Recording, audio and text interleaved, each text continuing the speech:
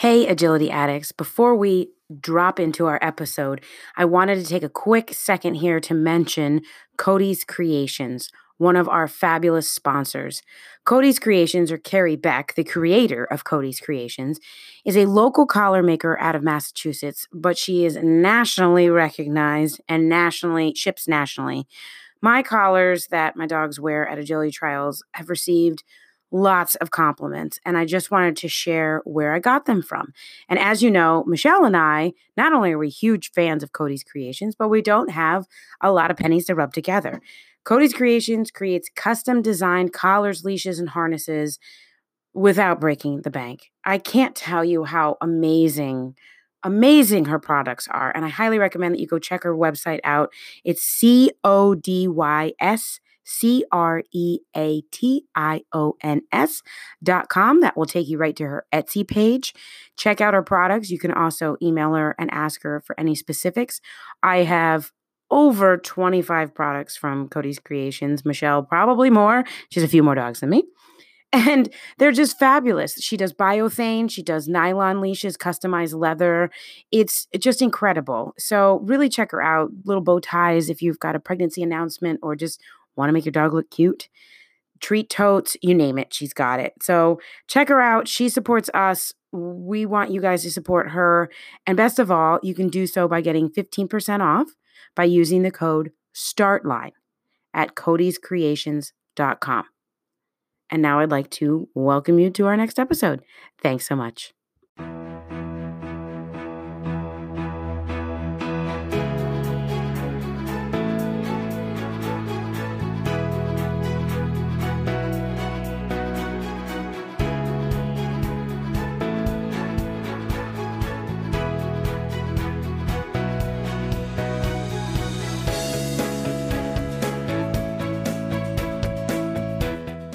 Are you ready? Steady. Welcome to Start Line. Every journey is different, but they all start with the start line. We're here to edutain you about the world of dog agility. The sport has changed rapidly in just the few years we have been a part of it. Join us as we discuss our journeys, share our successes, laughs, and failures. We will be joined by special guests, and our hope is for you to help us grow the sport we love. Episode 15. Go! Hey, it's Kara. And Michelle. And we are here to discuss goal setting or setting goals. And this has come up a lot, particularly, and I know we want to get around it, but we're in it still, the pandemic.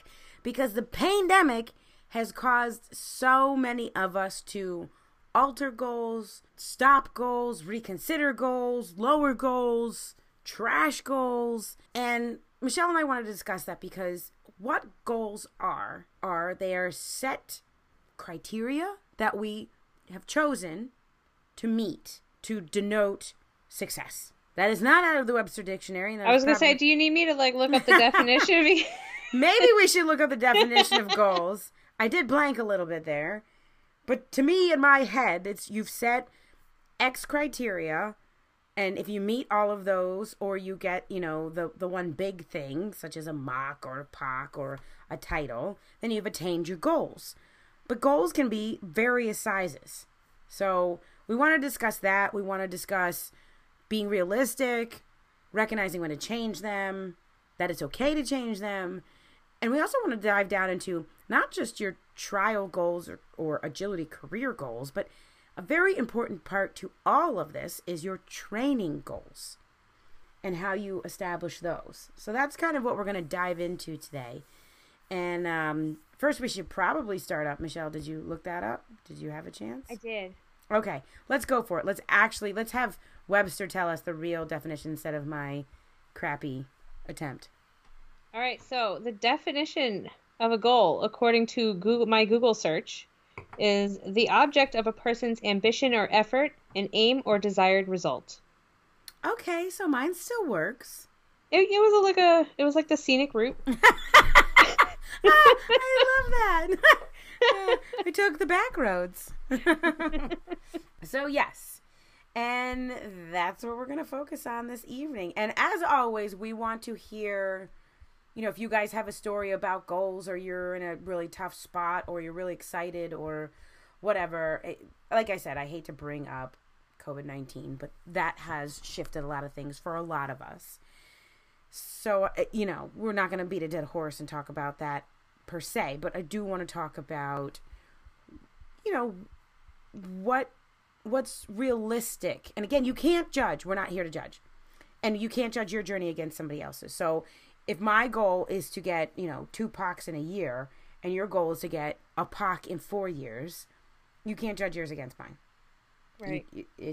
I think it's, we kind of already touched a little bit on it, but I think it's really, really important to emphasize that goals can be changed at any point. So just because you designate a goal doesn't mean, yes, you want to obviously achieve it by a certain time frame, but they're flexible. They're arbitrarily set. Yeah. So something like, the COVID thing happened. Obviously, like we said, some of the goals have been changed. And I think that's important. And I actually had to kind of learn this and kind of remind myself of this. I know when we were talking about doing this episode and we were debating between goals or stress for our last episode, I was kind of like, oh, I'm really bummed out. I don't know if I really want to talk about goals because I got a little obsessed, I guess. I don't know. I had a goal in mind for Sirius. Obviously, coronavirus happened. Now we've kind of started to trial a little bit again, and he needs 6 double Qs, and then he's going to drop down to preferred. And I think I have had 6 chances now in the past, month? 3 weeks, 4 weeks of actually running to get double Qs, and I haven't gotten a single one. And clearly we established, I think, pretty well this weekend that it's a mental problem on my end. Considering I'm laughing with you. Run. I'm laughing with you. So I was a little bummed after I think running like 4 tries at getting a double Q, and I think I didn't get a single double Q. So I was a little bummed about that, but I think it's important to realize that things can change and they are flexible. Another scenic route. Yeah, I think, and another thing that I think we've put so much onto these goals is we've attached a time frame to them. And this time frame can be, as you were discussing and mentioning, it can really cloud and mess with your head further. And I think time frames are tough. Before the pandemic, I was like, okay, I got Debbie's, POC 1 and POC 2 within 6 months. I think it was 7 months. I'm going to get the next one in 5 months. I did that. And then I was like, I'm going to get the next one in 4 months. Well, the pandemic happened. I technically did, but I lost 3 months in trialing. So I decided, I was like, who cares? Stop. That puts all this pressure on. So now I go out there. I don't even track her double Qs anymore. I know some of you are like, are you kidding me? I'm dying for double Qs. Again, don't compare journeys. Debbie's perfect. I think I'm having so much success mentally because I'm not thinking about her double Qs. Are they still part of my goal? Absolutely. I would like to continue to have Debbie be the top POCing boxer, and I want to set that bar high. I'm going to run as long as she enjoys it. And so I'm always going to enter the regular classes. But I'm stopping putting a time frame on it because it doesn't help me. And the other thing we have to think about is, okay, forget time frame. That's part of the puzzle. But are your goals actually achievable? For example, I would say this is an unachievable goal because of time-space continuum. I don't have the money to do it. Walter is not an agility grand championship dog. Could he be? Absolutely. But it would take unbelievable amounts of training, unbelievable amounts of money, which we'll talk about in a minute. And I just don't feel like it is realistically within my constraints and abilities achievable. Right. And I think we have to really step back, and this is where I rely on my community. And I've had some people say, oh, enter him in Premiere, you have no idea how he do, blah, blah, blah. But here's the deal. Walter's not Debbie, and while he enjoys agility, he's not, like, Debbie and I are just different. We're an agility team. Walter's this kid that he did it because mom liked it and it's fun, and he's not serious about it. And I wasn't serious about my training with him. And I don't want to. I don't have the energy to get serious about my training with him. I really want to get his mock and be done. And allow him to, I'll probably get his TQX and allow him to pop out every now and again for a day that has fast, and probably not get the double Q and vice versa. Get the fast, they get the double Q and not the fast. Because that seems to be our MO. But I just, I want you guys to step back and say, some of you might be going in and say, oh, Kara, forget a mock. I just want a Q in novice, in novice standard. You might have a seesaw problem. So, again, maybe your goal should be, I just want my dog to do a seesaw in competition.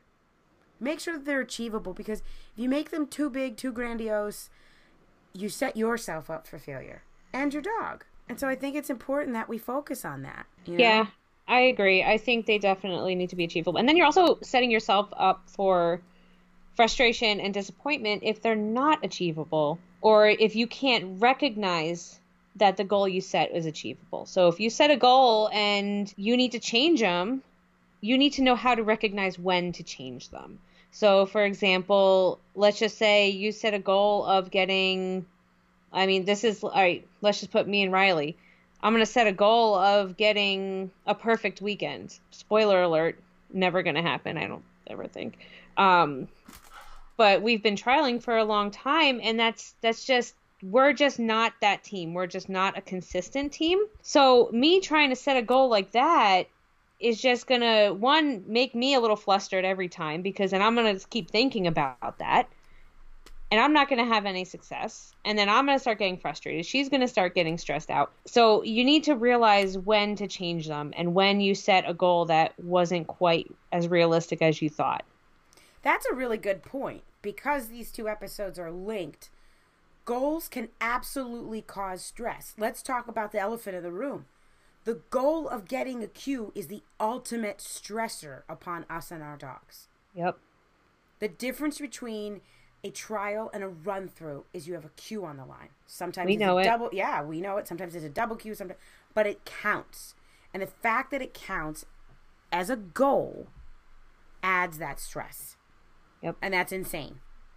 That's insane. I'm just going to go out there and say that the whole double Q thing is... fully agree. But that's a whole nother rabbit hole. Yeah. Maybe we're setting ourselves up for our next episodes where we discuss the different organizations and how to obtain their championships. Yeah, I think actually that's a great idea, because they're all so different, and they just work really well. So I think that's a great idea. All right. Well, we'll put that down in the notes for next time. Yeah. But until then, we don't talk enough about the other organizations anyway, so it'll be good. Don't. We'll both learn a lot, I think. Oh, actually. yes, we will. Yes, we will. And you'll certainly, because we're not short on sharing them, we'll get to hear our opinions. That's right. 36-inch contacts. What?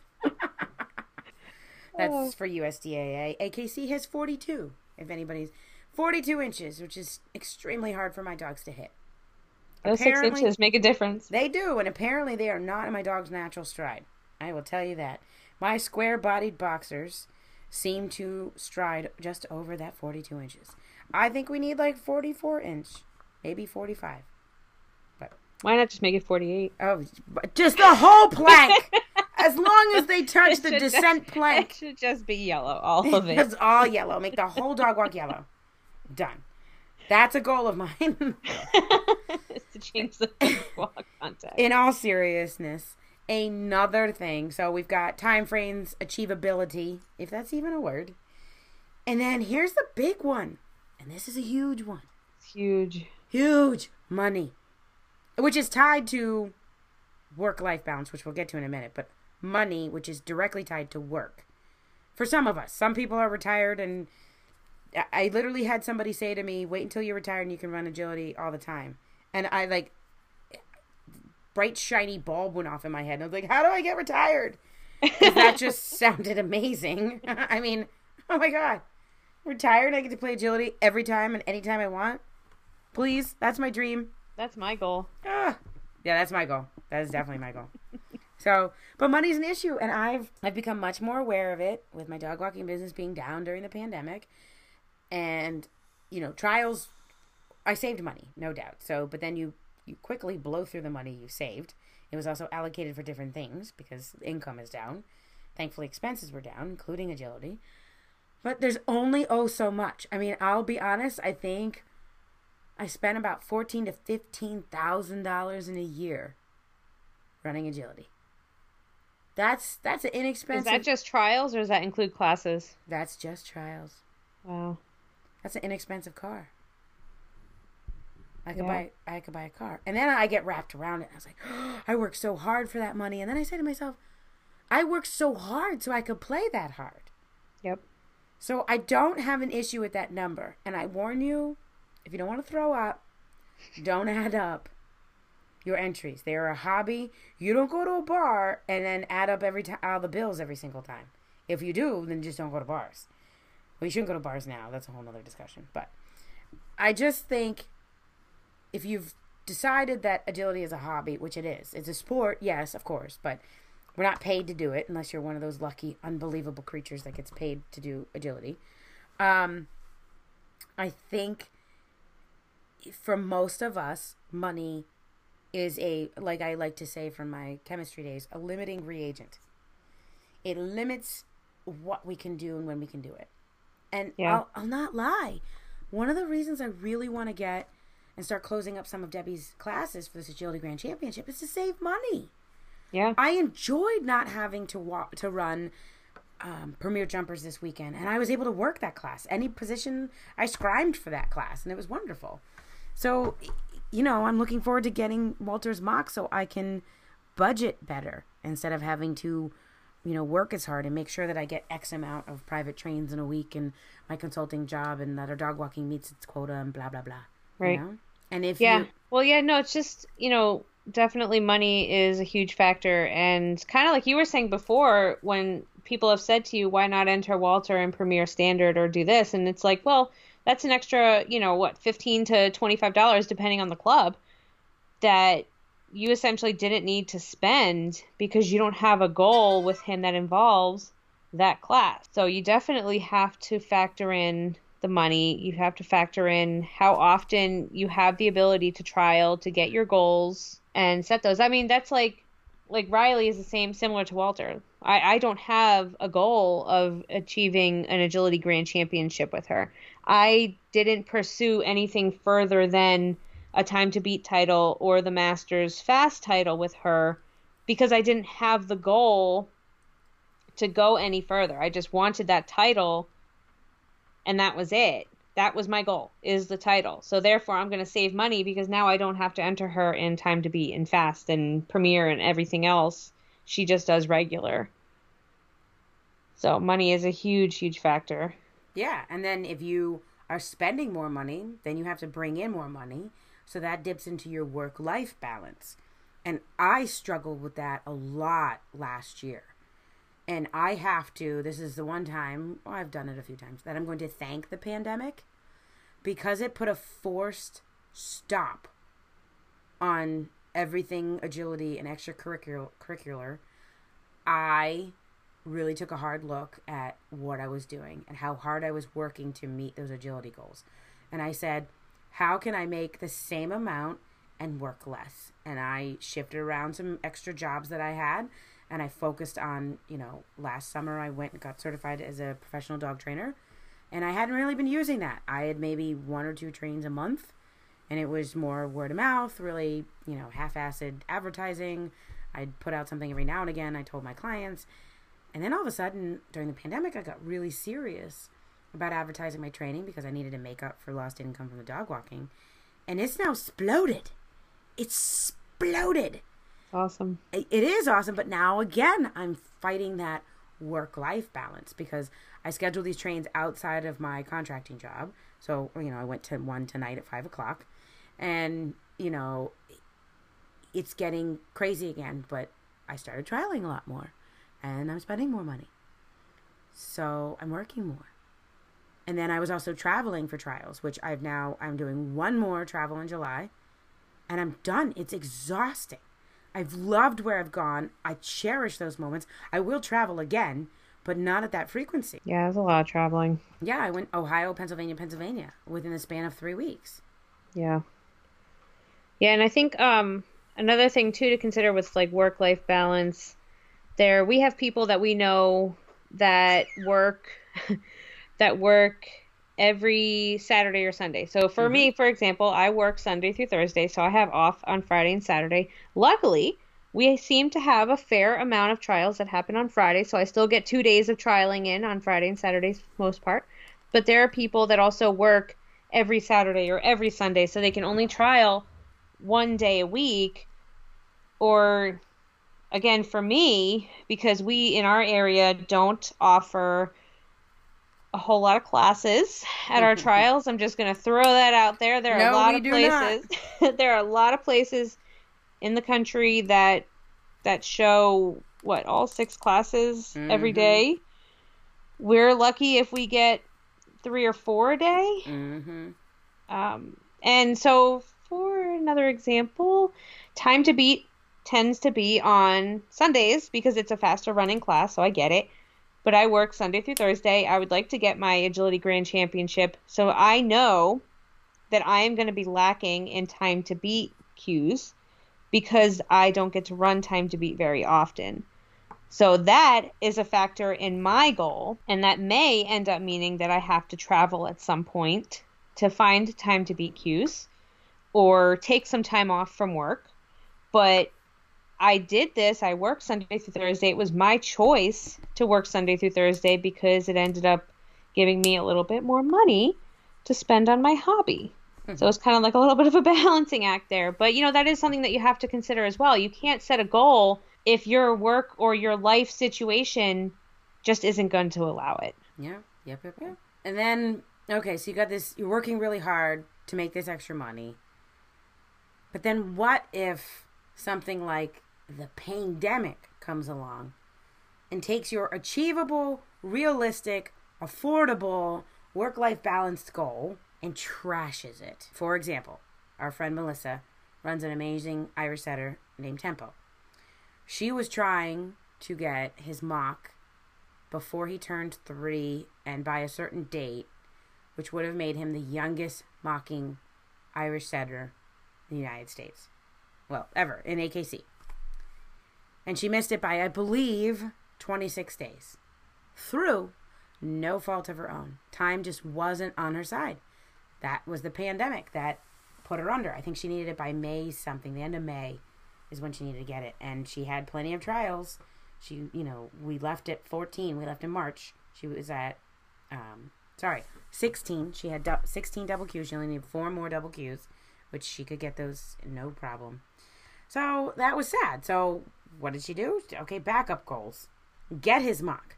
Let's just back chain that one drop. And instead of get his mock by X date, it was just get his mock. So she went all out. And she did a lot of the travel with me. And she did the 4 days and the 5 days. And we went and she got his mock. And she achieved her goal. So is it still upsetting that she wasn't the youngest? Of course. But she still got it. Yep. So, and it's not like it's not a bad backup plan. No. And I think also, it's okay. Having backup plans and being able to readjust also leads to being able to recognize when you need to change them. And again, we just discussed the pandemic has caused a lot of us to have to change a lot of things. And so, what Melissa did was she couldn't achieve them. So she set a lower criteria to be successful. I can't be the youngest mocking Irish setter this year, but I can still get my mock. Right. This year. And she did. So. Yeah. And I think, setting that lower criteria, I think is super important, again, for stress and for mindset and for the team overall to be successful. So I think, this kind of ties back also into our record keeping and how to keep track of your cues or even NQs. If you look at, at the end of your weekend or the end of your day trialing, look at your overall performance, find out where your gaps were, look at, the past month even, how many cues out of how many runs did you end up with? And you can use that information to figure out, is this goal achievable? What do I need to change? Do I need to make any adjustments? So looking at those records is also a good way to help figure out what to do with your goals. Yes, that helped me calculate how long it's going to take me to get Debbie's Agility Grand Championship. And prior to the pandemic, at the pace and Q rate, I'm at a whopping around 50% Q rate for fast. I figured out that, you know, it would take me a year to a year and a half to get her Agility Grand Championship. Well, now with the pandemic, how many fast classes did I lose over those 3 months? So that's why I traveled. It was to keep my goal time frame attainable by playing makeup. I had to play catch up. Yeah. Yeah, so there's lots of ways to recognize how to change your goal if you need to change it, make those adjustments as necessary. I think we covered a decent amount in terms of trialing and setting goals for trials. So maybe let's talk about some training goals. Well, they're related because in order to obtain your trial goals, you have to have hit training goals to a degree. Yes. So I highly recommend everybody listen to Bad Dog Agility, their podcast. I don't have the episode number. I will double check it. But Esteban discusses something about contagion and how if you have a problem, a systematic problem in your training, and it causes an issue in the trial ring, how contagious is it? So does your I would consider a start line very contagious. Meaning, if you don't have a start line, that can affect the entire rest of your run. How you set your angles, how you figure out how to get off the line, all of that stuff, very contagious. But if you have, a contact issue, and it's just on one obstacle, that's not very contagious. That's very limited to where your dog is on that course. It can only have its contact issue on, say, the dog walk or the A-frame or the seesaw. So, for example, not contagious at all for jumpers. And does the missed contact cause any further harm to the run? No. If you miss the contact, you get an NQ. Right. It's very crystal clear. It doesn't on all levels. On all levels. It doesn't spread. It's not contagious, but it's problematic. So he said something that really hit home with me because we all know I struggle with my contacts. Mm-hmm. And I've tried a lot of stuff. Have I fully dedicated myself and restarted and done the whole board work and everything? No. Nope. And I asked myself, why, if I care so much about cueing, and I know that dog walk contacts are part of my issue, why am I not caring more to fix this? And Esteban said something very important, and he said, the dog's life is very short. Your trial career, or your agility career, is even shorter. How many cues do you miss? And this is where studying your NQ rate versus your Q rate.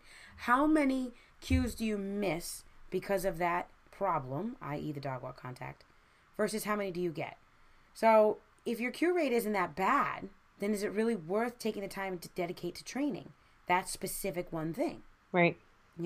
If you have a bar dropper, you have a chronic bar dropper, you can't cue in anything, you always drop one bar, then I would believe it's time to do some jump grids or really investigate why your dog's dropping the bar, maybe drop them down to preferred, whatever. But, a contact issue where many times my dogs do actually get in there, not always, but many times they do, it's just not crystal clear, particularly with trial high and trial stress, as to their job when they come to the bottom of the contact. I don't really, Like, right. I can't laterally pull off the dog walk. I don't have a stop contact. So those of you with a great stop contact, your dog runs down, puts 2 feet on the floor, 2 feet on the contact, and you say, wait. And you go get yourself in position on the landing side of a jump to do a front. And then you go, okay, and you release your dog. Great. That's a skill. How often, think about all the times you've run a trial, how often is there a pull off a dog walk? I'm being pretty generous here. I'd say maybe a quarter of the time. It's probably even less than that. I saw it once this weekend. So, 1 out of 4. I saw it twice. You did? Well, there was that tunnel discrimination, and then there was... But the tunnel discrimination, you didn't have to pull. You just had to get on the right... I'm talking like a lateral pull. A lateral pull, yeah. Like a direct, like I'm seeing it more though. I agree. But I would say, let's just say a quarter of the time. I think that's a pretty fair number. Yeah. I would say it's on the side of increasing. Yes. But I don't think it's, most of the time I would say the tunnel discrimination at the end happens more than the lateral pull. Yes. Where they want the dog to take the hole that they're not staring at as they're running down or see it at the top. Right. That yes. I see a lot more than yes. I do, I think, a pull. And that I've mastered thanks to invitationals. I blind at the bottom. So, yeah, I think it's just really important to figure out in your training program, does it make sense to focus on that one thing? Right. That's kind of like, let's just say backside of jumps.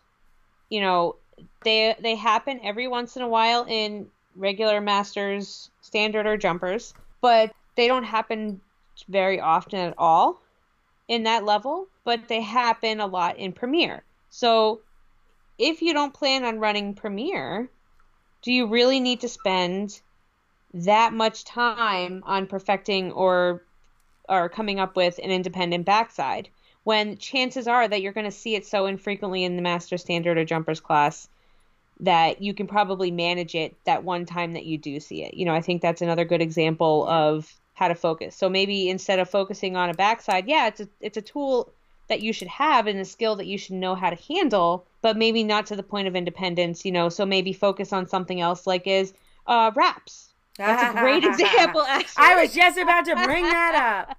Good old-fashioned effing wraps. Yep. Wraps happen so frequently in courses. Judges, wraps can take a hike. They're old school. We're sick of it. Stop wraps and pinwheels. I'll take a pinwheel over a wrap. Yeah, that's true. Stop the wraps. I'm going to start a new... Kara has a negative association with wraps. I have a traumatic association with wraps. It causes a lot of back jumps. I cause with Debbie, and so all right. So there, maybe your focus would be more so in your case would be more so on wraps than it would be on your contacts. I agree. I have lost more runs to bad wraps than bad contacts. Yeah. Or if I have, I've cared more about the bad wraps than the contacts, and I'll tell you why. Particularly this weekend, it was very traumatic. I had made it to 19.5 twice with Walter, meaning I got our standard run. It was first. And this is for his mock. You need the 20 double Qs. We're on 19. I got that standard run, which is our hardest. But the boy stayed with me. He did his job. Then jumpers comes along, and it's a wrap. And I bend over and pressure him to turn the wrong way. And then I stand there like a deer in headlights. And instead of saving it by pushing hard, just get him away from the jump, I literally basically call him over the jump. And I would laugh and say, oh, geez, that's Walter and I and just our lack of training. But the amount of times I did that with Debbie, it's embarrassing that I still have that problem. So, yeah, guess what I'm going to be asking for in class this week? Wraps. So, anyways, yeah, I think, don't want to beat that dead horse. But the point is, your training goals should be based off of... Now, if you've not trialed, your training goals should be based off of what you feel least confident about, what you feel your dog knows the least, and you should focus on that. If you have the feedback from a trial and you know where your weak spots are, contacts and wraps, for example, then you focus on that. But you need to be organized. Use your goals to organize yourself and lay out your weekly and monthly goals and what your intended achievements are, and that will help you be successful in your training, which then will carry over to your trialing. Yeah, I actually saw I think it was Emma that before the pandemic we actually had paper copies of our maps, but she would actually have her map of her run, and after the run, if she NQ'd or had a bobble or any sort of issue, she would actually circle it on the map and explain what happened. So, for example, if there was a wrap and she caused a back jump, she would circle that obstacle and say, back jump at the wrap. And she would refer back to that later in training and so if you hang on to all your maps and you look back and you're like, okay, on this setup, I had this issue. And that's also really good information for when you go back into your training and what kind of goals to set. So like for you, we had a lot of wraps this weekend. You struggle with wraps. You're going to focus on wraps. For me, like you were saying, with what's that one skill that you think you're lacking the most in, and that for me in Sirius is the close command, or come into my side and do a throttle or something similar to that, or come in and close to me, take the closer end of the tunnel to me. So that has been our focus lately, is the close and then the throttle. That's also another good idea on how to keep track of what happens in trial and how to translate that to your training goals, so you can improve for the trials. So that's something that people might consider, that I thought was a really good idea. And then let's see, having a goal for your training before you start. So now let's talk about, we're actually going into our training session. So we've set our monthly, weekly goals on what we want to achieve. We have established what skill we want to work on. You're going to go into this individual session now, and you want to have in your head an idea of what you want that session to look like, what kind of things you want to work on. So let's just say you have 2 jumps. Make sure that you're setting those jumps up appropriately before you involve your dog, and have everything kind of set up in a perfect world in your head before you involve the dog. And why is this so important? I think this kind of almost translates to stress. You want to make sure that your training session goes successfully for you and the dog. And if you know what you want to work on before the dog gets involved, you're going to come across as a little bit more confident. You're going to get through that training session much quicker, and your dog is going to have a better attitude about it. I have to admit, I suck at this for a couple reasons. So I don't have an agility field. So I rely on what's generally set up whenever I rent something. And so I try and get to the place and look at the layout or tweak as much as I can. Because sometimes you can't. They have a set course for class, and you're allowed to move bars and occasional things, but you can't really work on what you want. One of my frustrating things was when contacts were a big deal for me. I would rent places near me, and I'd show up and the dog walk wouldn't be out. Well, that's disappointing. Yeah, and I'm like, you're not getting my money. Like, I show up, I want the equipment out, or at least accessible. So I had to change my goals. I'd be like, okay, dog walk contact, show up, there's no dog walk. Well, if you drove all that way, you're going to spend your money, so come up with a different goal. I'm terrible about setting a goal in training and sticking to it on that particular day. And that has made my dog suffer. So I'll go in, I'll spend money, I'll rent a ring, and I'll just fuss about. And my dog's like, what are we doing? This is awkward. I can tell you had no idea what you were doing. You're making me more stressed. This wasn't fun. I've accomplished nothing. Yeah. So it's really important to set training goals prior to going into your training session, and really plan to stick to it. And have a couple, but really try and focus on, 1 or 2. And then have a backup. Right. So if it was the dog walk, okay, it's not there. So smart Kara now would say, well, all I need is 1 jump and I'll do a wrap. Yeah, can't work on my contacts, I'll work on my wraps. Yes. So that's just super important, is to have a plan and stick to it. And if you can't, stop. Go walk the dog. Don't get frustrated and try and go through it. Or if you're struggling and you've tried the same jump sequence 6 different times, your dog still isn't getting it, stop. Go throw them over the seesaw or over a tunnel. Something that you know that they can do and be successful. Yeah, just do something easy and then end the session in as positive as a note as you can. Mm-hmm. Because you're not going to get anywhere when you're both in that mindset, you and the dog. Nope. If they're starting to get a little icky feelings about what's happening, you're not entirely sure what's going on, you're not entirely sure where this is going. I mean, and I've done the same thing. And the reason we mentioned this is because we have both done it many times. When I first got my agility field, I was like, yay, agility field. And then I would go out there and I'm like, now what? Look at all my pretty equipment. Now what? And I had a really hard time at first. And I've gotten a little bit better, but I still find myself doing that. I still, I'll go out and I'll say, okay, I'm going to work my dog walk contact with Sirius. And then I bring Snitch in there, who is not on a full height dog walk yet.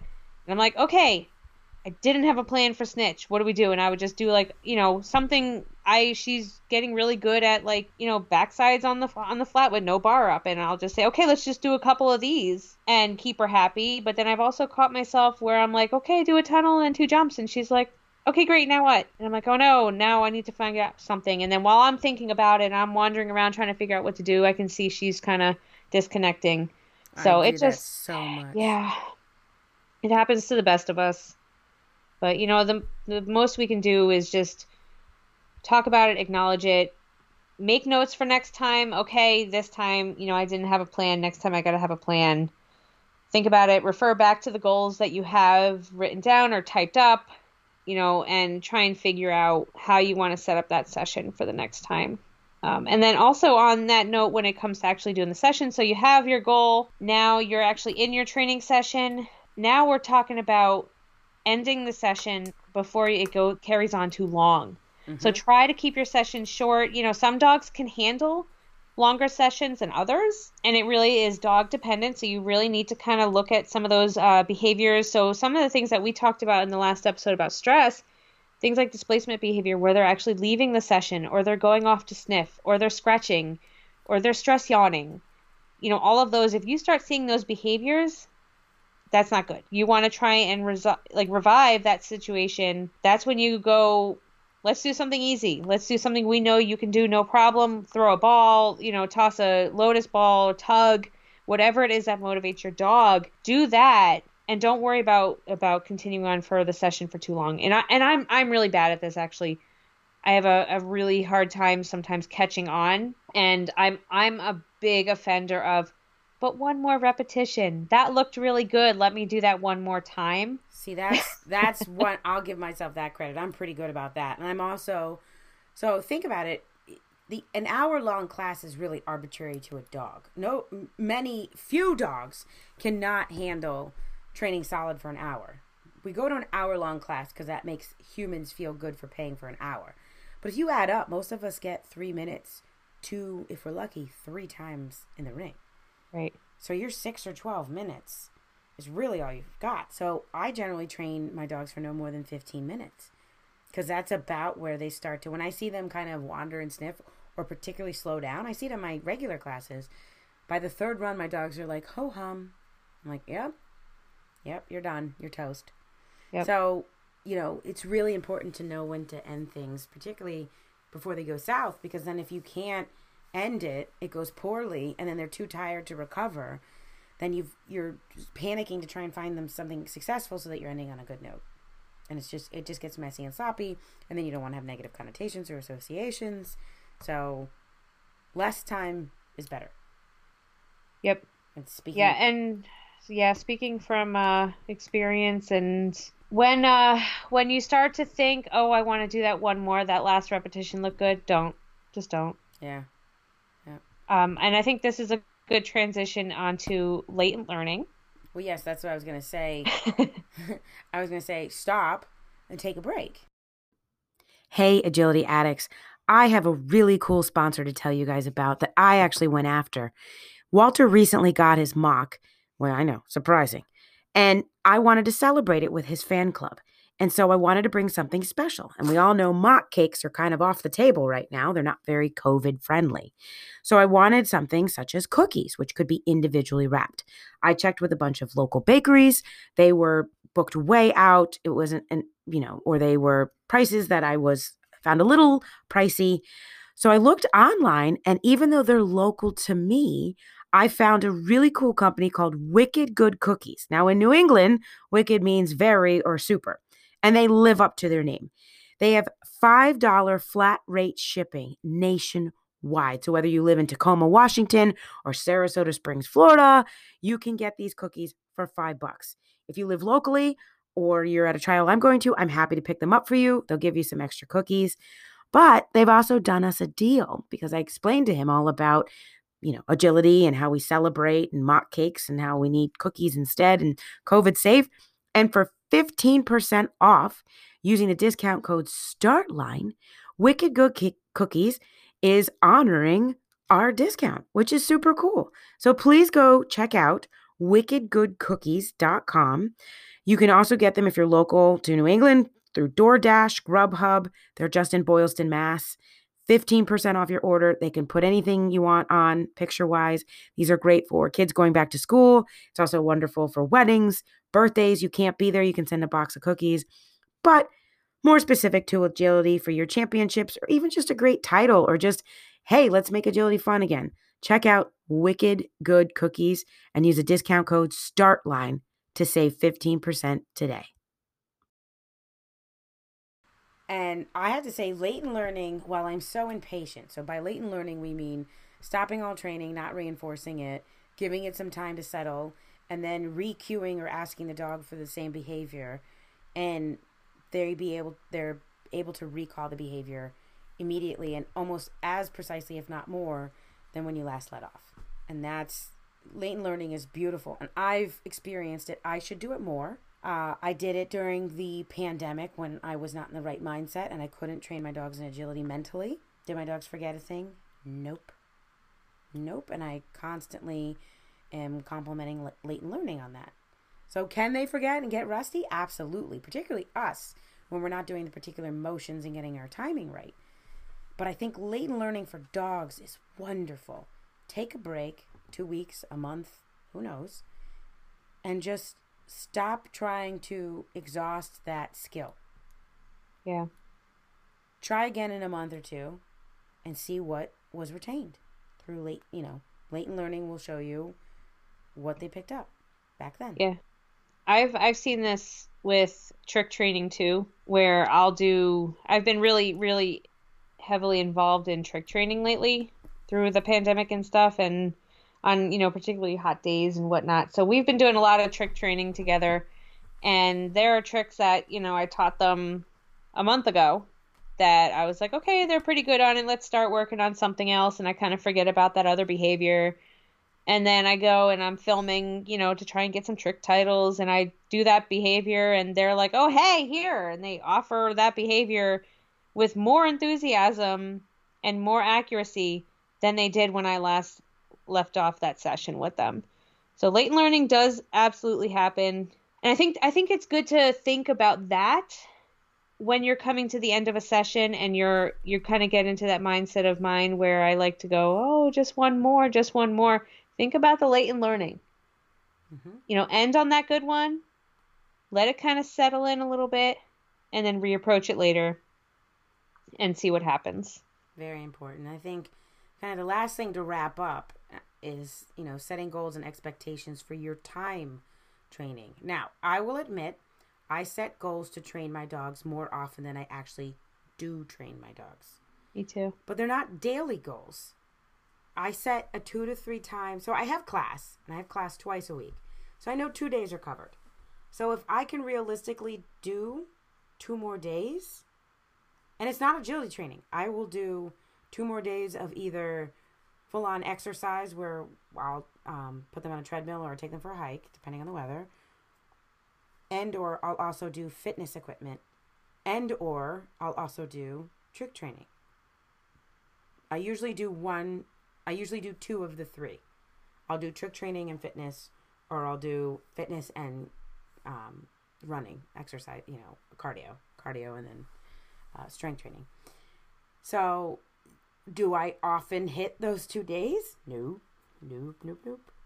I always mean to. I do once a week. I'm very good about once a week at least. This is on top of 2 days of agility class, another day of nose work class. So, I'm pretty good about that. But, you don't have to train daily, especially if you don't want to. I don't think you need to. Right. I think it's super important to really emphasize that, there are days where I go to work and I come home and during the day I'm like, I have all these goals I'm going to do with the dogs today. And then I just have a particularly exhausting day from work. And then I'm like, oh, but I said I was going to do this with them. But you can tell you just really don't feel like it. You're just not feeling it after such and such event. It's okay. That was hard for me at first.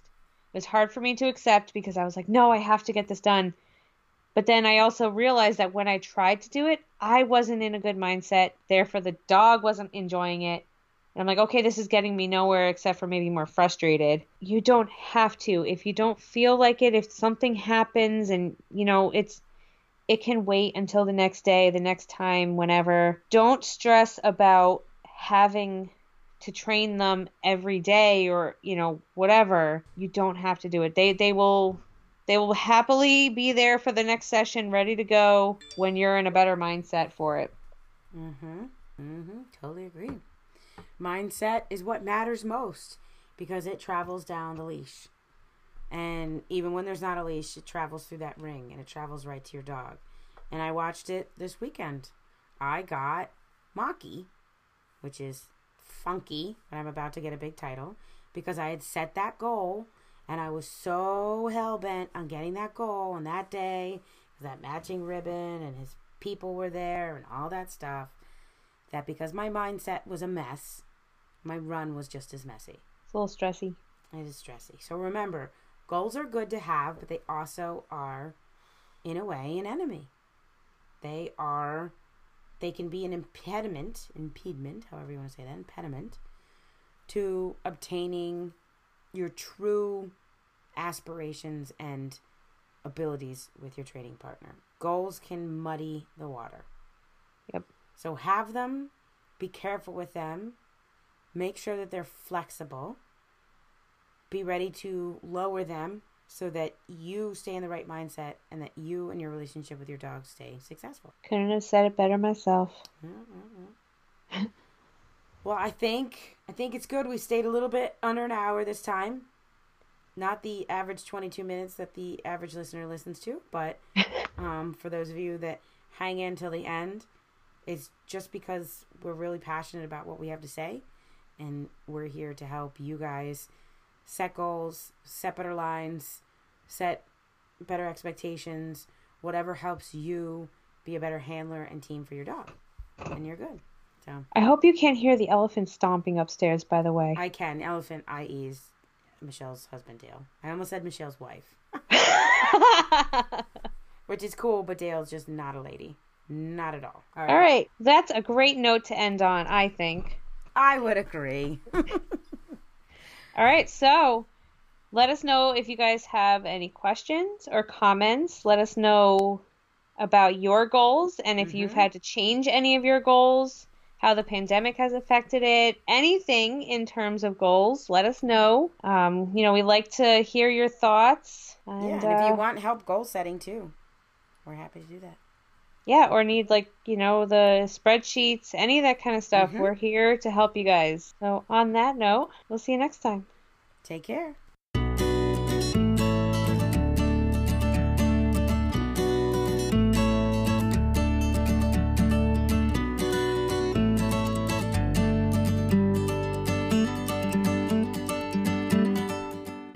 Hey guys, thanks for listening.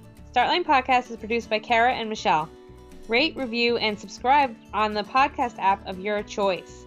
Don't forget to also check out our sponsors, Cody's Creations and Anchor. And if you want to continue the conversation, you can always reach us at startlinepod@gmail.com or on our Facebook at Startline Podcast. Thanks, guys!